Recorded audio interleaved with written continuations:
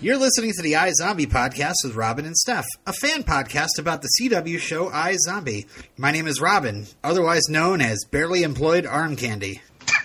I'm Stephanie, and my third eye is a little unfocused. I skipped breakfast. I'm Frank, and hey, you didn't know you existed outside of the station. Thought you were just put back into your detective Clive box. Pulled the string and he says, "Miss Moore, please."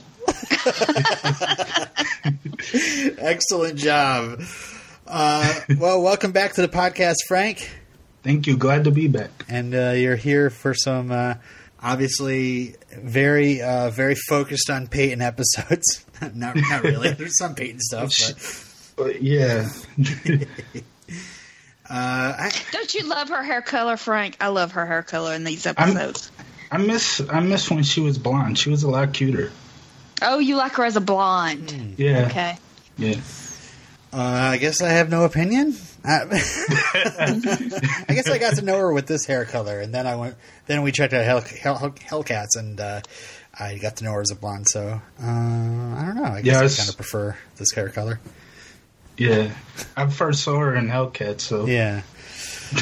All right, well, that was our news segment. What we think about Ali Mataka's hair. Blonde versus brown. Hey, tweet us or email us. What do you think? Blonde versus brown. But it's not just brown. In these episodes, it's like she's been in the sun. Uh-huh. It's like it's sun-kissed, a little red. She was off on the shores of Italy, trying to figure out what she wanted to do now that she knows that her best friend's a zombie. And luckily for us, she came back to town. So yes. All right. Well, I don't have any news this week. For once, there's really I saw that Raul was doing a couple more auditions. I'm worried about that, but I'm hoping they're movie auditions. Yeah. He posted a very funny he talked about having to do accent work, and he posted a very funny video of himself trying to do an American accent failing terribly. It was really funny. He was like, "Hi, Michael." You have to check it out. But I guess we can really get into the episodes. Sorry, I don't know what that is. Was that in your basement, or was that? Yeah, that was some kind of drilling going on in my basement. I don't know. Just getting the brains out. Yeah, Steph is calling in from Shady Plots today. She's on vacation. All right, so today we're talking about Love and Basketball and Max Wager, which is a nice connected story because of the brains, because of the gambler, and Max Wager is a character in this story. Yeah, because we see the victim in the first episode, and then we see Liv eats the brains of the victim in the first episode. Oh my gosh, stop. And then in the next episode, in Max Wager, she eats the brains of the person that killed the previous guy. So it was a nice continuation. Mm-hmm. Yeah, definitely. And also, we wanted Liv and Major together, and at the end of the last episode, they kissed, and then just 2 seconds into this episode, she's like, "Nope, stop, we're just friends." She just shuts it down. Yeah, unfortunately. I do like them together, but it's a little worrisome about the whole whether or not she's going to reinfect him or not. And they don't ever just assume that he's vaccinated, like he's right. There's something weird immune. Going on because he's got zombie radar. So, but I envied Ravi having to go to the store and buy all those condoms. That must have been very uncomfortable. After the whole coffee test, she basically says, unless there's a cure, there's no future, and they got to be friends. But temptation really works for them in this episode. Or wait, is it this episode, or is it? I think it's in the next episode, Max Wager, where they start getting very close to being intimate. Yeah, that's at the end of the next episode. Yeah. But isn't it the first episode where they're playing the they're doing the Skype? Yes. the Skype stuff. Mm-hmm. Yeah. Which is, how we podcast every week.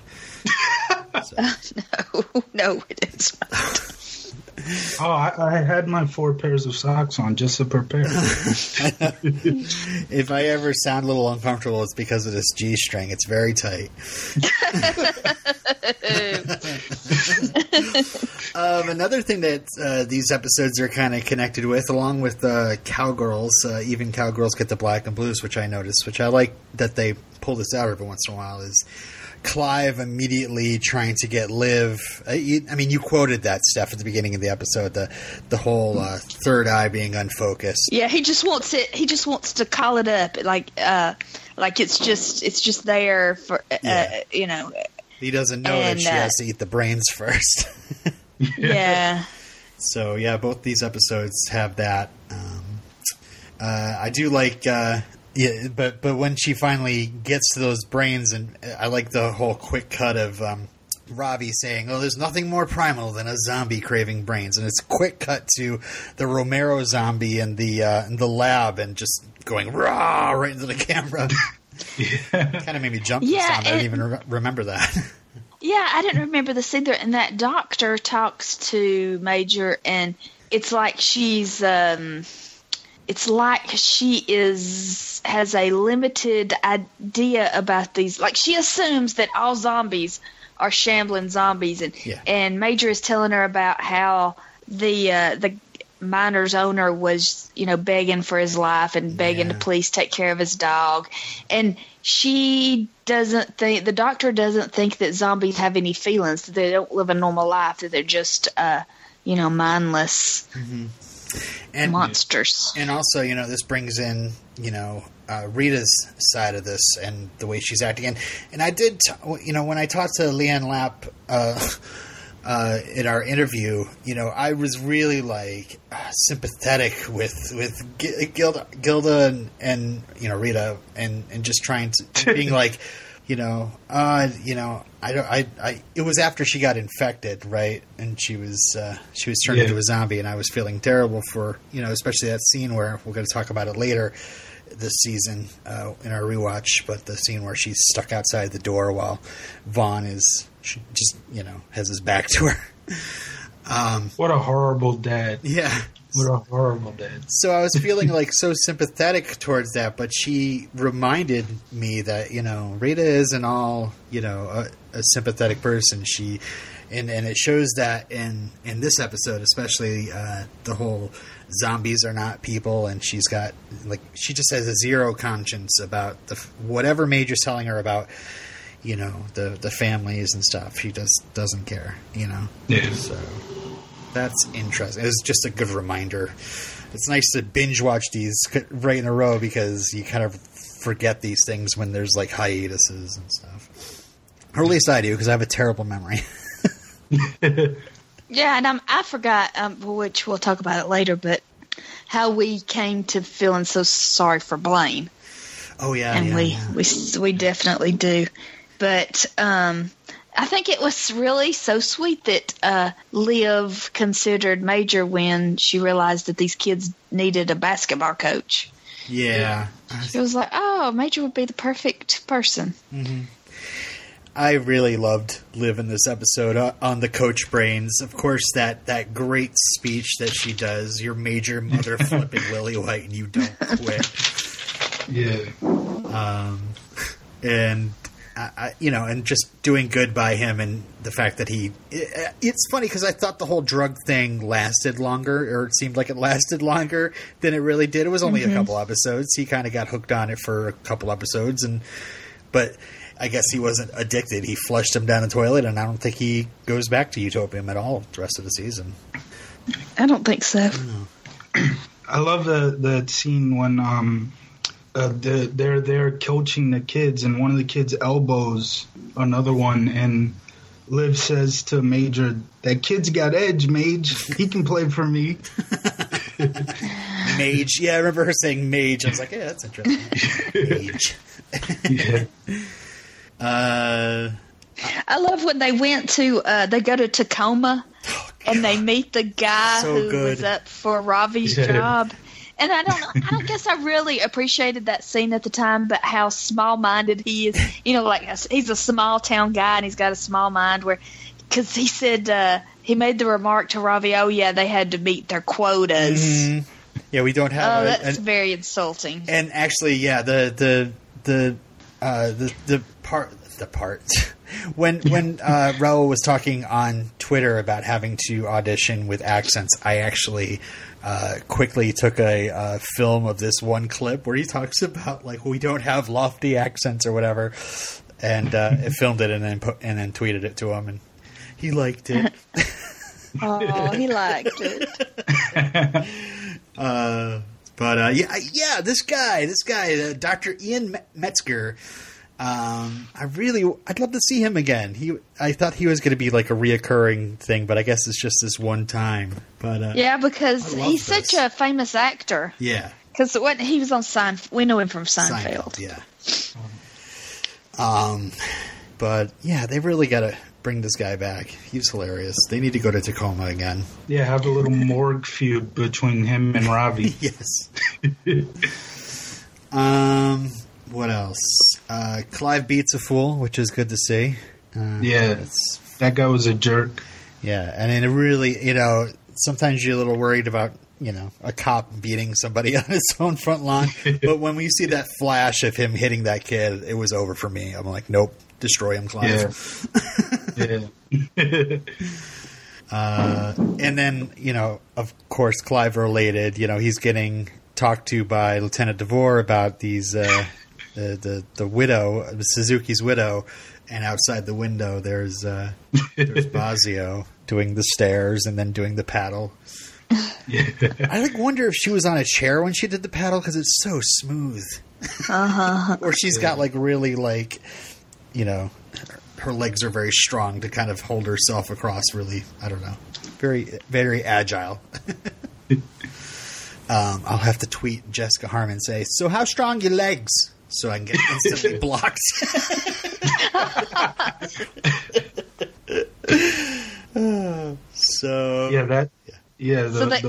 Sorry. Go ahead, Frank. Go ahead. The Clive and what's her name again? Bazio. Yeah, Clive and Bazio. That relationship is going to be sadly missed in season 3. I don't. There was. Honestly, I'm not trying to spoil anything. This could be covered up, but all the times that I've seen them tweet about filming and stuff, I've never seen Jessica Harmon talk about filming iZombie. She could be just keeping it under wraps, but if not, she's gonna be missed. Yeah. And it's almost like she's pulling a Peyton at the end of season 2. She finds out. Well, she doesn't really find out about Liv being a zombie, but she, we'll talk about it when we get to it. But she gets kind of upset by Clive and kind of betrayed, and then leaves town. Yeah. Let's hope she comes back. Yeah, hopefully. Good stuff. So they've sent Gabriel out to get more tainted utopium. Yeah. And so Blaine shows up at the morgue and singing The Cure. Yeah, I know. He's like, don't you get it? The Cure. Come on. And I like that Blaine is very, that's very much keeping with Blaine's character. Yeah. He's the music guy. He's the music guy. We need a musical, folks. Yep. But yeah, the fight for the tainted utopium. I think that's one of my most favorite scenes of the whole series. That's my cardio for the day. So, what else? Well, now there's a fire a fire truck going by my house. So, yeah, we got lots of background noises in our podcast this week. Because, me edit? So, did Gabriel... I'm sorry, maybe I'm the one who should have been really paying attention or focusing in on this, but maybe I didn't. But, like, did Gabriel really get Boat Party Utopium? Did he create it again? It just seemed like Donnie shows up in the lab, Ravi see like, I think I've seen you before. We get our first kind of like, he's a twin, that joke. Yeah. But he shows up with like a whole like jar of it. So I wasn't sure if he like created it or if he had some left over. He cut it exactly like he did the Boat Party Utopium. Okay.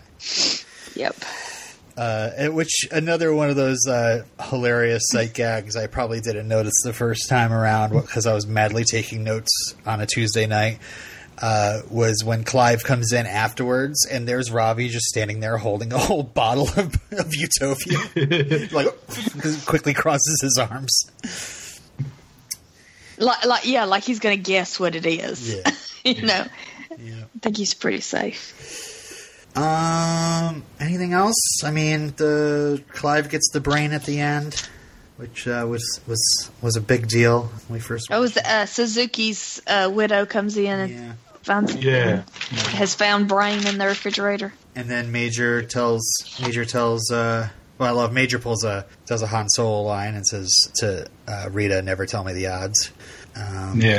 And tells Liv that he's a better man with her in his life, and they really wants to make it work. And there's Liv petting Minor. I love that they called the dog Minor. That was so awesome. Yeah, we kind of skip over a lot of the cases when we do these rewatches, but it's just I like talking about the overall mythology more, I guess. I don't know if there's anything from the case you guys really... The name of the crowdfunding site is Finders Keepers. Yeah. Funders Keepers. Oh, that's what it was? Funders Keepers? Yes. Yep. Okay. They find Ellen York's hair in the sink and the sink drain. Oh, yeah. So there's all these little things that just keep Clive interested in the meet cute incident. Yeah. Yeah, I think that's all I really have. We see that Romero is in the lab. That was pretty cool to see for the first time. And so let's talk about Max Wager. Okay. Major's awesome mood at the beginning of that episode is just great. And Robbie saying, if that's Rihanna coming down the stairs, it'll make a lot of sense to me. I love how he just says, "What's shaking bacon?" looking at a plate of bacon. Yeah. I just feel so sorry for Ravi having to live with Peyton, in the same house. Pitiful. Yeah. But he's dating Steph, right? He's still dating Steph. He hasn't dumped her terribly yet, but he will soon. Ravi's dating you? No, I'm kidding. We got to go over it all again. We got to go all over it all over again, and it's gonna be sad. Yeah. I like that we were led to believe that Stephen Williams was the big bad. Yeah, was the boss. I love that because it's Stephen Williams. Because he's such a famous actor. Yeah. But it ended up being that little, unassuming looking, he wasn't scary at all until he told that story about how, this is how I would do it. I would, kidnap his family. And you know what bothers me about that whole thing even more now? I just put this together. So, what?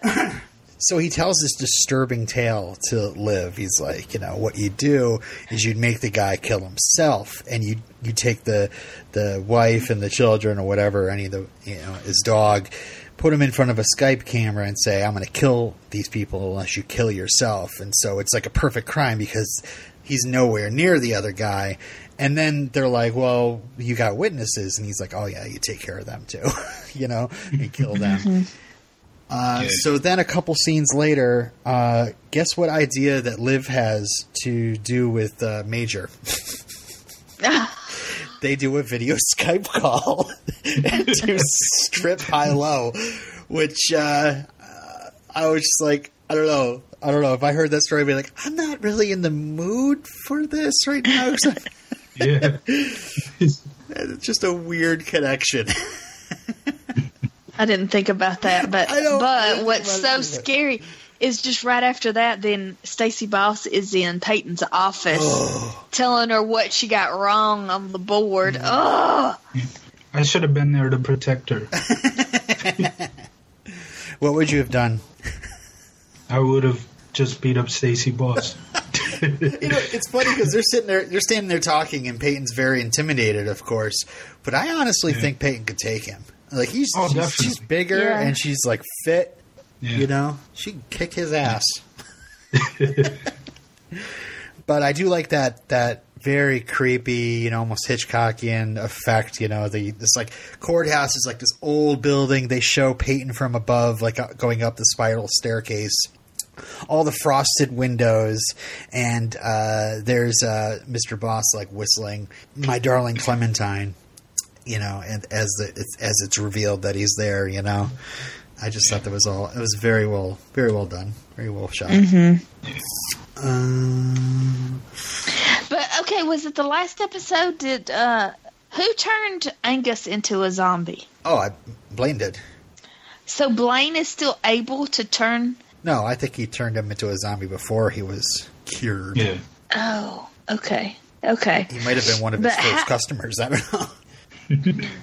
It was so sad that, when Liv comes in the shady plots. Yeah. And he's drunk. Blaine's drunk, and he's talking about how...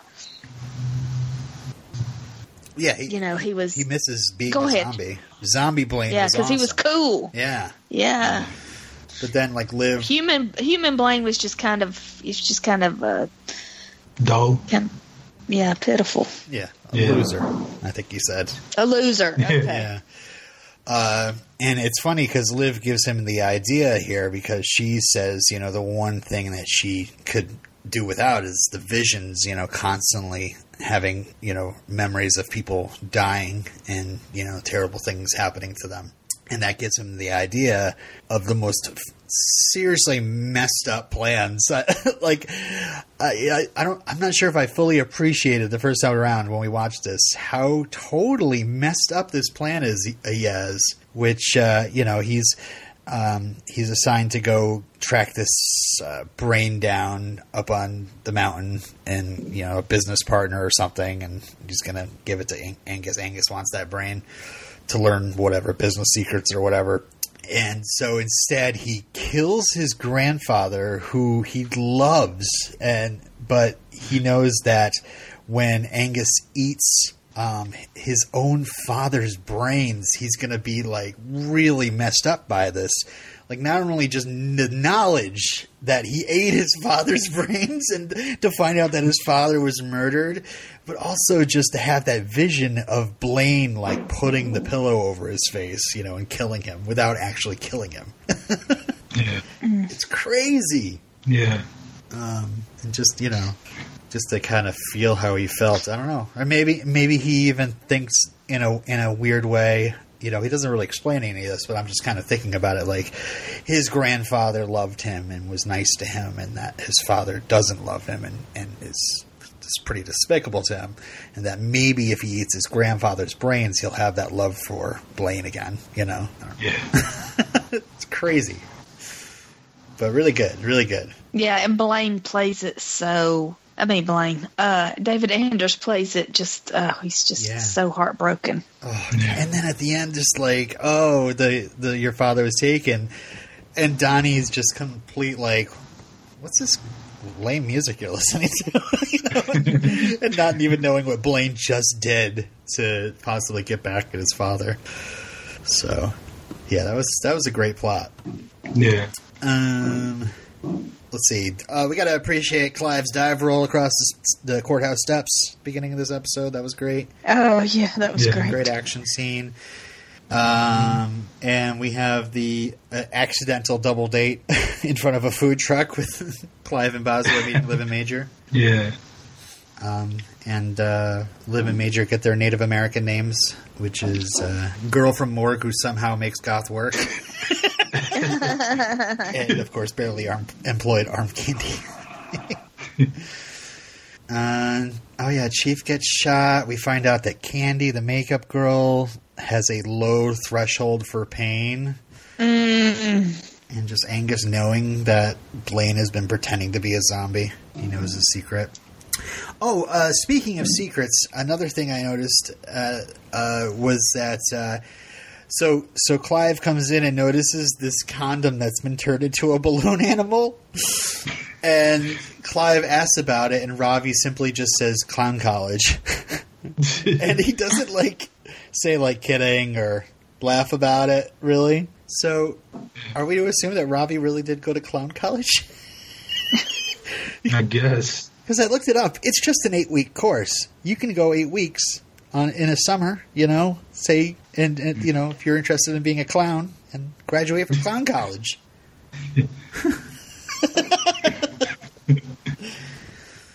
Steph, am I selling you on this? Yeah. Okay. I don't. I think he just picked it up at a birthday party. Yeah. I can't make a balloon animal. That's all I'm saying. Yeah, me either. Hypothetically. What? I mean, you guys got anything? I'm talking a lot here. Anything else you wanted to mention? Yeah, I didn't have much notes on this episode. I also love the scene where Clive catches Liv watching basketball, and now all his suspicions about how weird she is, and where she gets this information from. He's like, "Oh, you totally study up and just regurgitate the facts to show me up," Yeah, she was way off on the Porzingis being a bust. He's become a star now with the Knicks. See, this is why I was thinking about this, because you are a sports fan. Not a Knicks fan, but yes. Oh, sorry. My team was playing the Knicks last night, though. Oh, okay. Beat them. Who's your team? The Thunder. Okay. That's actually... Who's the Thunder? Who is that? I don't even know who that is. Oklahoma City, formerly Seattle Supersonics. Oh, okay. Oh, okay. Yeah, it's these couple episodes. I mean, there's some really good mythology stuff, but the cases, there's so much sports and gambling over sports talk that I'm not sure if I said this the last time we covered the episodes, but I kind of feel the way maybe my wife feels when I start talking about minute Star Wars facts, Yeah. That's funny. Yeah, because it wasn't just basketball. It was football too, because Liv mentioned Broadway Joe, Joe Namath, and then when she goes in the barber shop, they're talking about Colorado and Alabama, and then they're like the Tigers. There's there's multiple teams called the Tigers. And then there's horse racing. At the beginning of Love and Basketball, Major referenced Marshawn Lynch in the Super Bowl a couple years ago. Yeah. See, all this stuff, I'm like, I don't... Is that supposed to be, they could be making very witty things, and I'd be like, but if they started talking about, Ravi naming his rats. Superheroes. Yeah. Boba Rat, that's hilarious.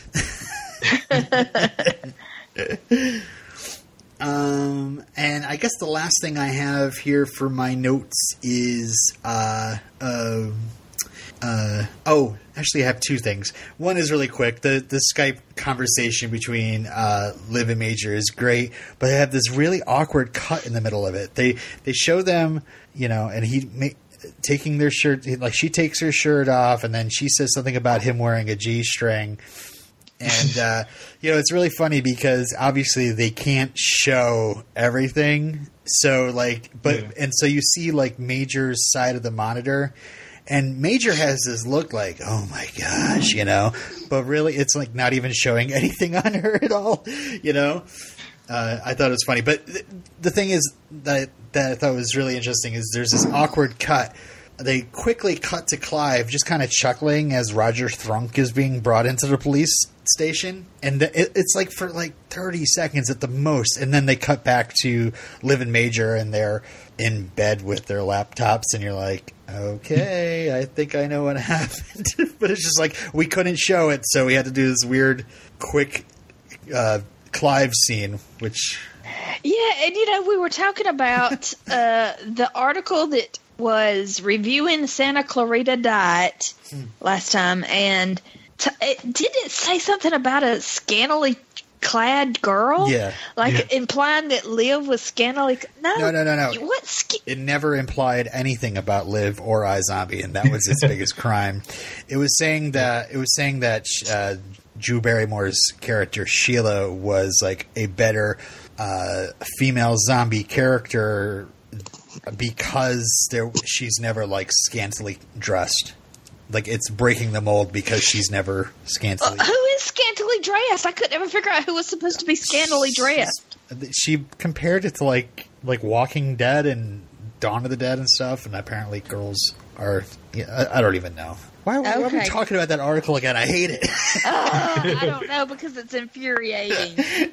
Because I thought that I thought she was insinuating that Liv was, that wearing short skirts and showing cleavage when she wasn't. When we see more of Major of Robert Buckley than we see of anybody. Mm-hmm. Yeah. And that is okay by me. Friend of the show, Robert Buckley, you mean? Anyway, last thing actually has to do with Major, and I'd totally forgotten how we discover that what Major's actually doing on that bridge, and it literally shows it. He pulls the body bag out, and there's Angus laying in the trunk next to the body bag. He shoots the body bag, and he throws it over the bridge, and then he goes back to his storage facility and puts the Angus meat in the freezer. Yeah, and we see the miner's owner there too. Yeah. And I guess the other guy is the guy with the kids. Tim Addis. Okay. Whatever you say. And there was another thing where they mention in the episode, I think it was Liv or somebody talking about how this was it was rumored that this some sort of anti-establishment person was taking these rich people, and because there was and so Major kind of leans into that by putting spray paint on the walls, and you hear it on the news report at the end of the episode. So, and then also at the end, Donnie comes in and says, "Oh, here's your dad staring back at me on my phone," and so Blaine has murdered his grandfather now for no reason. Yeah. Oh, that's just heartbreaking. All right, well, that's all the notes I have. You guys have anything else before we get into trivia? No. No, I think that's it. I think I blew one of the answers for this. Well, no, maybe I didn't. Maybe I did. I don't know. So, let's give it to our guest. Do you want odds or evens? Evens. Evens. Okay, so Steph, you're on the spot first for our first trivia question. Liv. Sorry, I'm trying to mute it. It's okay. After your husband's done cutting up a body, we'll get started. Liv calls Ravi the egghead of West End. Ravi corrects her and says he's from where? Says actually, Gloucestershire. I don't know. Lancaster. Lancashire. I don't know. No, the answer. Do you know what it is, Frank? For no points. No. It's Upton Park. Upton Park. Oh yeah. Oh, okay. I have no idea. Okay. Frank, you get the sports question for number 2. What team does Coach Brained Liv want to name the Rats after? 86 Celtics. That's right. Ding, ding, ding. Yeah, and he said that next week we'll be here trying to figure out what we were talking about. Why did we name a rat Bird? Number 3, Steph. Whose signature is on Harry Cole's bat? Oh, Babe Ruth. No! Sorry. No. Nope. Do you know what it was, Who Frank? was it? Pete Rose. Pete Rose. Oh, see, same thing. I don't know. All right, this is actually my longest question for you, Frank. Number 4 is, after Liv gives Major the coffee test, they talk about getting back together. Liv comes up with different ways she could turn him. Major says that it sounds like all they need is what 2 things? I don't remember. Steph, do you want to try? Condoms and rock salt. That was it, yeah. Yeah. Should I do point stealing in this game yet? I feel like I should start doing that, but never. Okay. Steph, your question, number 5. Rita gets frustrated watching a zombie trying to pick up a cane and compares it to watching her mother do what? I can't remember. Can't remember? You sure? No, it's like on the. I don't know. Frank, do you remember? Opening a map. Well, it's actually try to fold a map. Try to fold. Oh. Yeah. Wow. So far, we've done 5 questions, and Frank's got 1 point, and Steph has 0. Going on to question number 6. Frank, what does Blaine say to Chief after he gets shot? Chief, you had one job. That's right. Steph, what type of coin does the barber tell Liv to keep because they're lucky? Oh, a silver dollar? More specific. A Susan B. Anthony That's dollar? Right. Ding, ding, ding. Yeah. Okay. It's funny, I looked at my notes from last year, and apparently Rose said in an interview that there's a funny story behind that coin, and that if you come up to her in a convention and ask her about it, she'll tell you. But I guess we never heard that funny story, huh? If anybody actually did ask her, I'm dying to know. So, iZombiePodcast@gmail.com, please. And I will tell it on the show if anybody does. Right. Frank, you got question number 8. What word does Stacy Boss use to describe what Peyton has a lot of? He says it twice.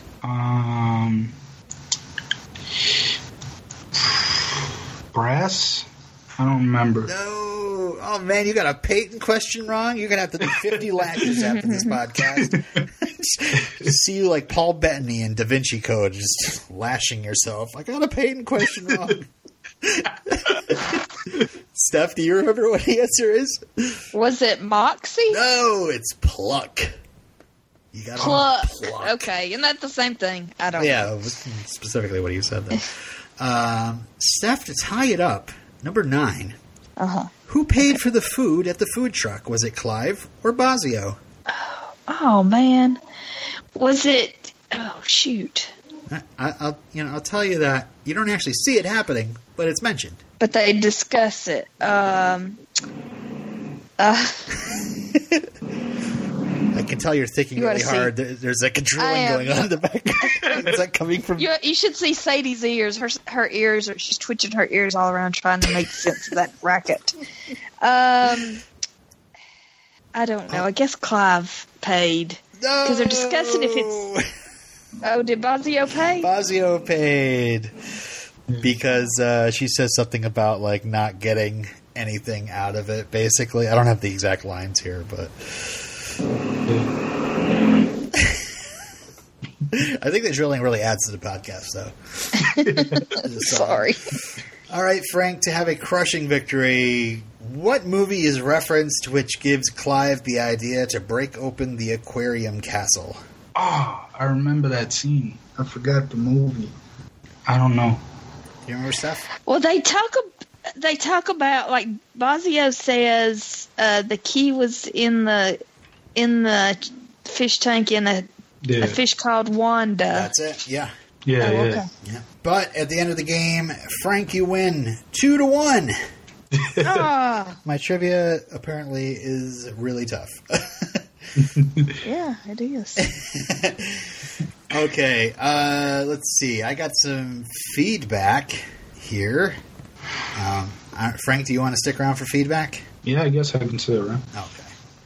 Efrex actually, we recorded a little earlier last week, Steph, so we missed Efrex's email from last week, so it's kind of short, so I'm going to quickly read that first. Okay.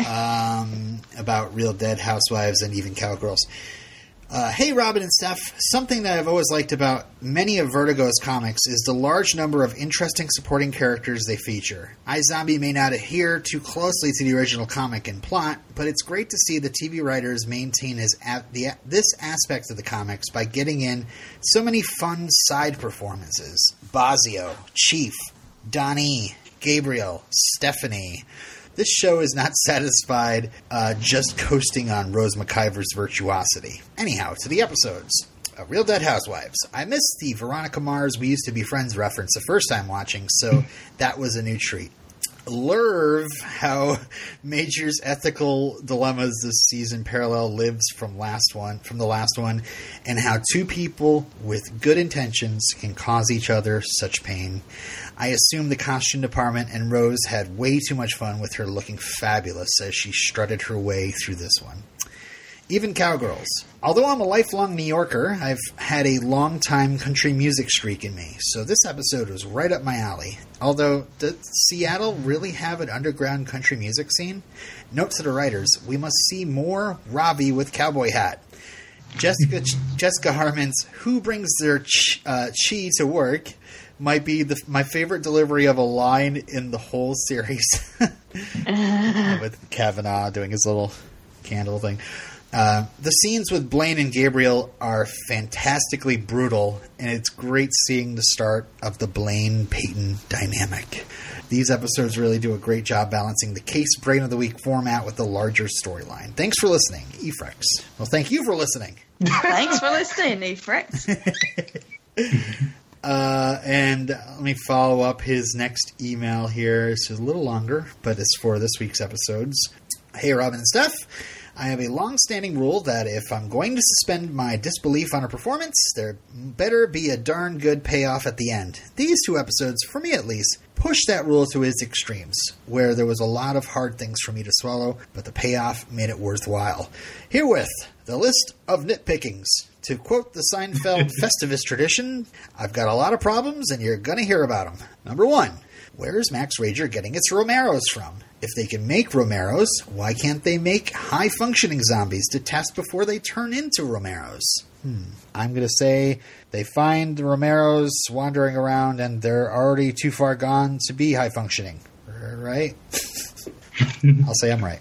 Efrex can't argue with me. Number 2. Why does Dr. Irving need Liv's DNA anyhow? Viruses don't change DNA. Romero DNA should be just as useful as non-Romero zombie DNA. My answer is, but what if it isn't? I just pushed your question back on you, Efrex. Well, see, I thought that was more about how they know now that Liv is a zombie and they are expecting Major to do something about Liv.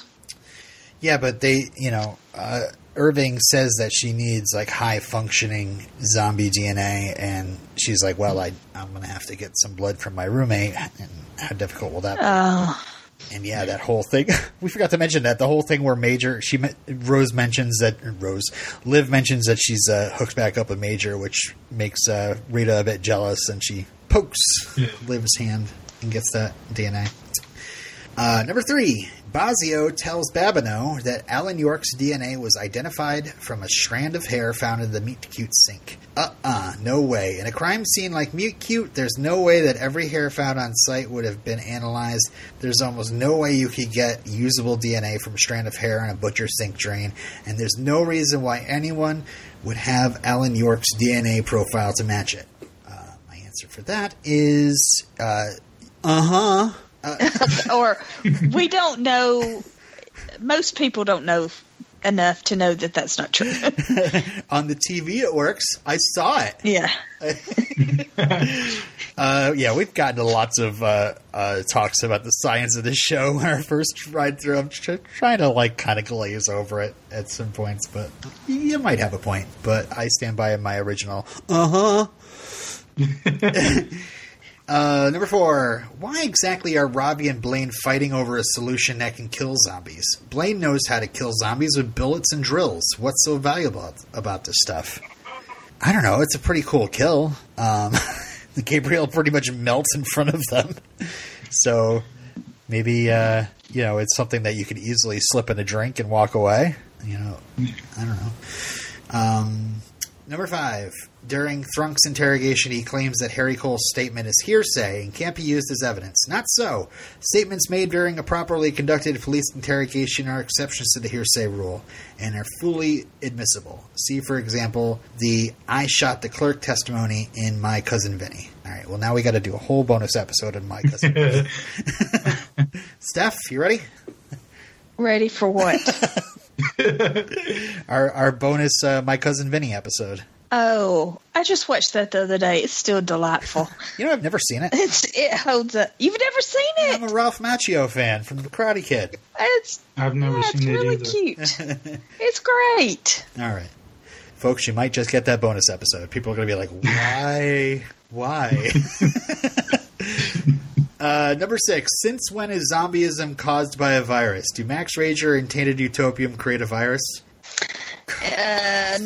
Another point to not think too hard about. Next question.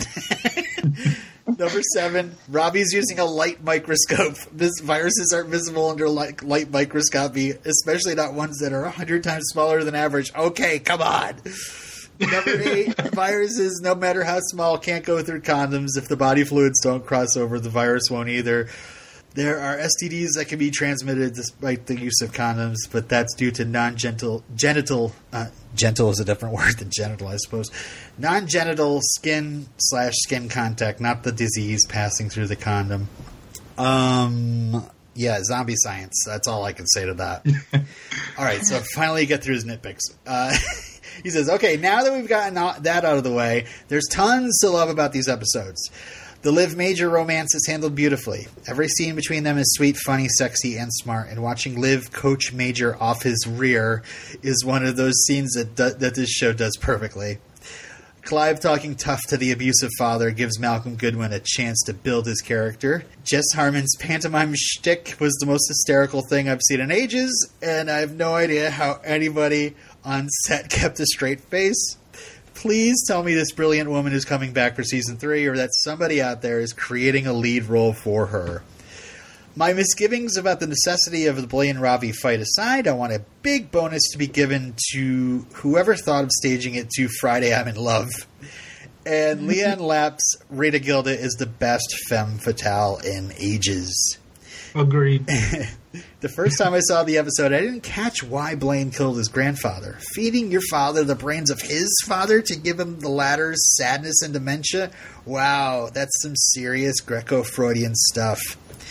Stephen Williams is just terrific as the barber, and Eddie Jemison is equally fantastic as Stacey Boss. Any scene featuring Rose McIver and Robert Buckley getting undressed is going to be sexy, but it takes a lot of talent to make it romantic, bittersweet, and funny. It's about damn time, indeed. Finally, the reveal of just how Major is carrying out his zombie dispatching duties was simultaneously intensely creepy and intensely relieving. Wow. Okay, that's enough rambling for now. Can't wait to hear your takes. Yeah, I think we agreed on a lot of the stuff, except for the science, Efrex. You really care about it, and I don't. And did we get anything in the Facebook group? I don't know. Steph, do you have our email open? Email. I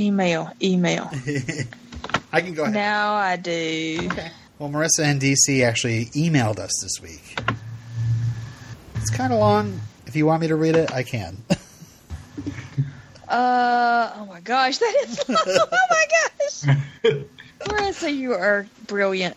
I'll start, and then when I get tired, I'll stop. Yeah, when the drilling begins, I'll take over. Yes.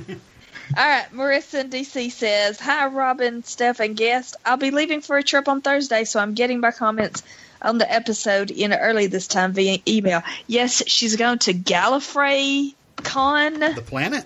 Gallifrey. I'm not sure, but she's the only person I've ever heard talk about it, but I saw that she left today. Cool.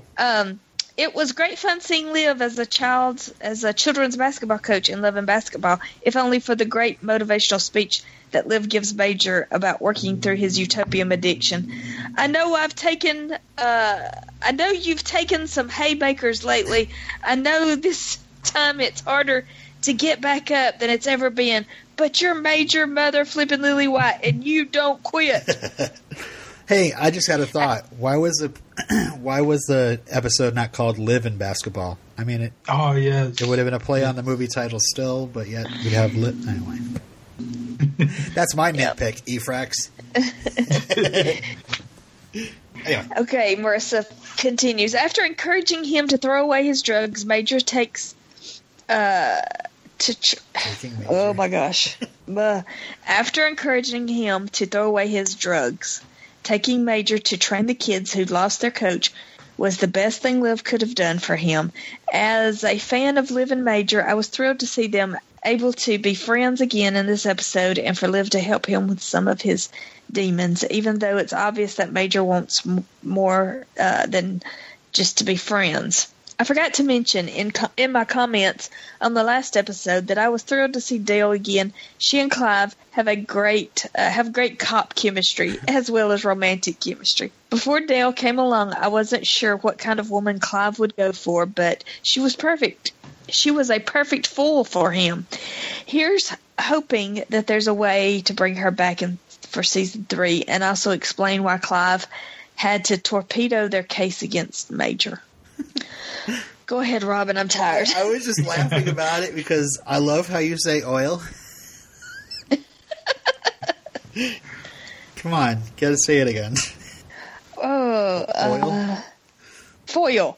Clive. I wasn't sure what kind of woman Clive would go for, but she was a perfect fool for him. Fool. Well, yeah. When you say oil, you say oil. And then I noticed when you said foil, you said foal. I was like, oh, he's a horse. She's a horse? Anyway, sorry. It's a... All right. On to Max Rager. Given their turnover in lead scientists, it's a bit odd that they would only ever see zombies as the Romero-style shamblers that occur when zombies have been deprived of brains. Doesn't every zombie start off normal for at least a couple days before their brain hunger kicks in? If so, why was their female lead scientist here surprised that Major's latest victim woke up and begged for Major to spare his life? Have their scientists really not figured out that regular brain consumption keeps zombies virtually undetectable from humans? I'd say they should know that if they have this list. They know that these zombies are buying things, right? So that's what I think. All right, maybe it's just a little bit of a writing error. I don't know. Or plot hole, yeah. Also, Gilda Rita's plan to steal some of Liv's blood wasn't bad, but wouldn't collecting the blood droplet with a napkin bond the blood to the paper and compromise the blood's usefulness? Yeah, probably. Moving on to Max Wager. Liv realizing what kind of brain she's going to get before she eats it was amusing. Before she eats it was amusing. And when she's on it, she goes particularly crazy with gambling, betting on stupid things like what kind of donut will be eaten next out of the box in the precinct, and letting her money ride on a succession of wagers with the biggest bookie in town.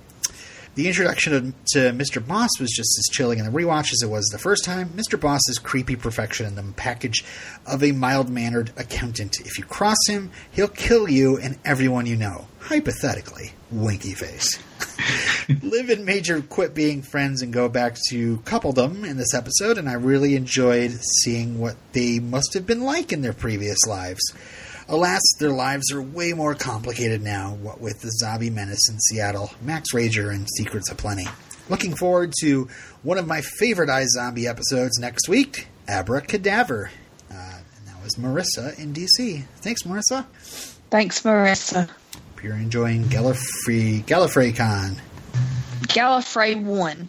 It's at the Marriott LAX Hotel. All right, so if anybody's looking for Marissa, that's where she is. I'm just quickly checking Facebook, but I don't think there's anything. No, I checked. There's nothing? Okay, thanks. No. You're welcome. Okay, so yeah, as Marissa was saying, next time on our podcast, we're going to be talking about Abracadaver and the Hurt Stalker. And our friend will be dropping by for that. Oh, good. Yeah. And Abracadaver is an episode I'm fond of because I have the cover sheet for the script that's signed, and I love it. And it should be framed. It hasn't been framed yet, but it's between books, and it's treasured so. So that was a humble brag. But I won it on Twitter in a contest that Patrick Schumacher, the writer, put up there. Fair and square. So cool. My mind is melting. All right. So good for you. I know it's getting late. I'm winding down. Frank, thanks for stopping by the podcast again. No problem. Glad to be back. It was fun. Are you back on there anymore during this rewatch, or no? Right. I don't think so. We'll have to get you back on during the regular season. Yeah. Cool. Well, thanks again for stopping by. Anything you want to plug on your way out? The old morgue door? No. No? Okay. Any teams you want us to root for? The Mets, of course. Okay. Taking it all the way this year.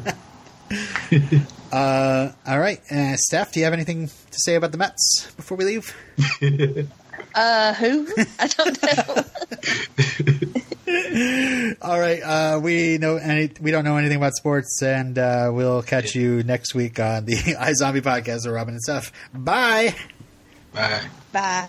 Thank you for listening to the iZombie podcast with Robin and Steph. Send your feedback to iZombiePodcast@gmail.com. Follow us on Twitter and on Facebook. Just search for iZombie Podcast, all one word. All of our contact info is on our website, iZombiePodcast.com. You can follow Steph on Twitter at Steph Smith. You can follow Robin as well at ElRobinero. Our podcast logo is designed by Dee Sheehan. You can find her work at behance.net/Deanna Sheehan. Also, friend of the show, Cheyenne, contributes with Photoshops on our Twitter. Follow her at iZombieLove. Check out our other podcast. You can listen to us binge cast through teen dramas like Dawson's Creek and Popular. Just subscribe to We Don't Want to Wait on iTunes. You can also listen to us occasionally talk about the Buffy spinoff Angel with our friends. Subscribe to Redemption Cast on iTunes. While you're on iTunes, why not leave us a review? We do this in our spare time, so your ratings and reviews are much appreciated and helps us get seen by more iZombie fans. And make sure it's on the correct feed. We are the iZombie Podcast with Robin and Steph. And we're done.